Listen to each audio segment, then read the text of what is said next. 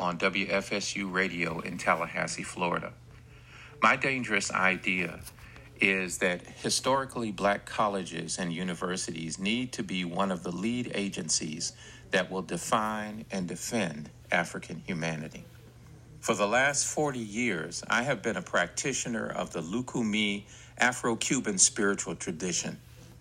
As a result of many profound experiences, I have come to realize that one of the most critical issues black people face today is the need to understand that we are African people.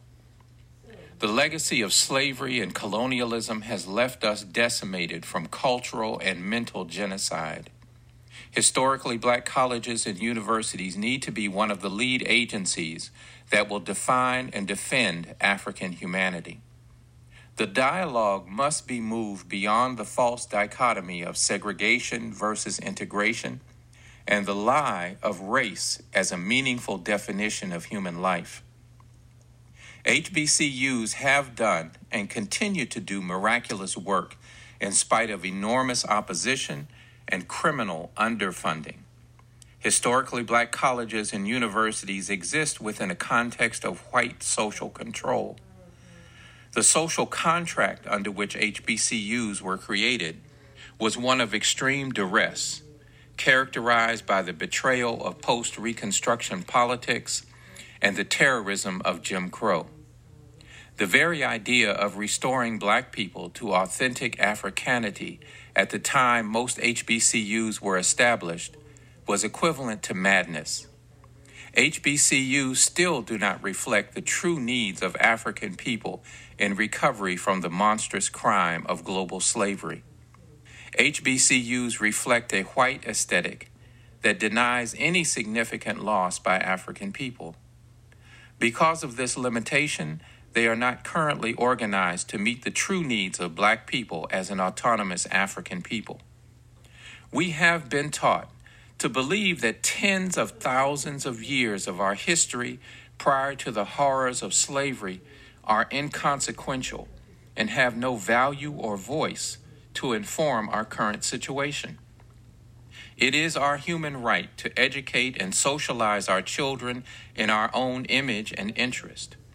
We must reframe the mission of HBCUs in order to provide an educational experience that places black African people in the center of their own existence for as long as the sun shines and the rivers flow.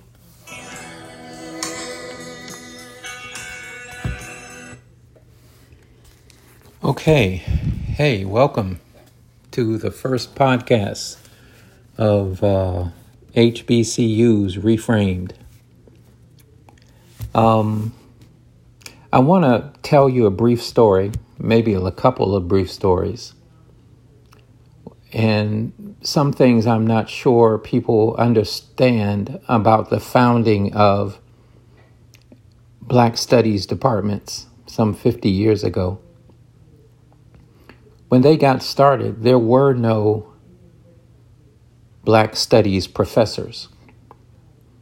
The Black Studies professors that ended up teaching the courses, at least at the University of Pittsburgh, where I attended, were for the most part did not have college academic degrees. They were highly skilled, experienced, intelligent people who were writers and dancers, poets, and community educators, philosophers. But they did not necessarily carry PWI credentials. When I tried to have a conversation with one HBCU president about reframing the mission of HBCUs, I think his anxiety level went through the roof. And he very excitedly confronted me and asked me, well, who are going to teach all these courses? If we reframe the mission of HBCUs to address the needs of African people, who's going to do this?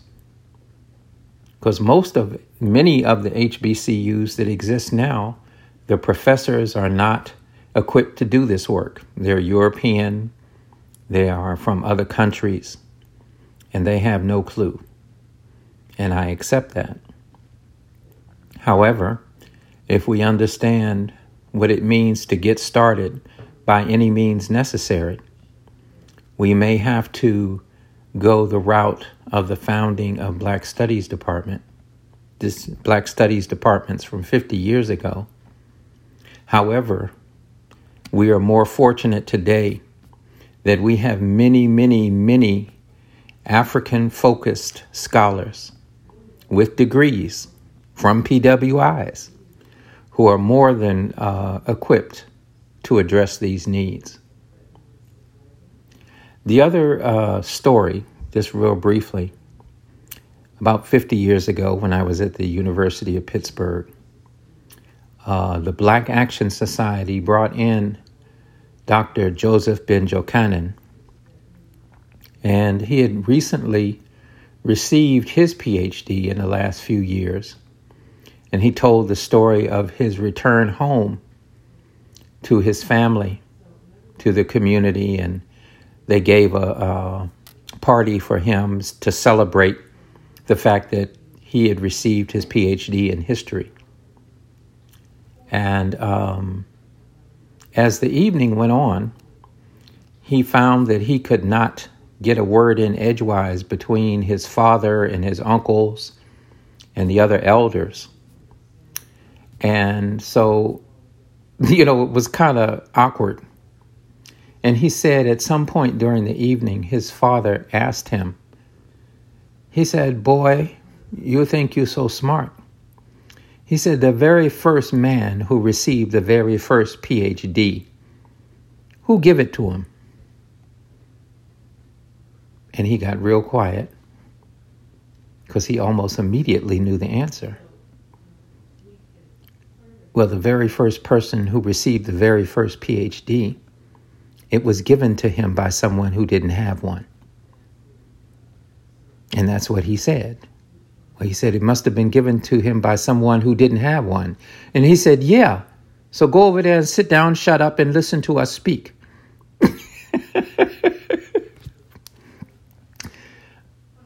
I am not saying that folks with education are not extremely valuable. I'm not saying that. And I'm not saying that every dummy that's running around with no degree knows what they're talking about.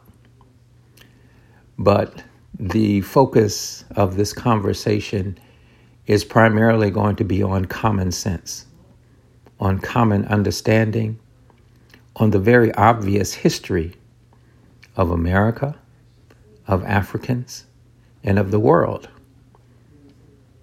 Now, I know we all have some strange ideas, and, some of us believe that aliens created the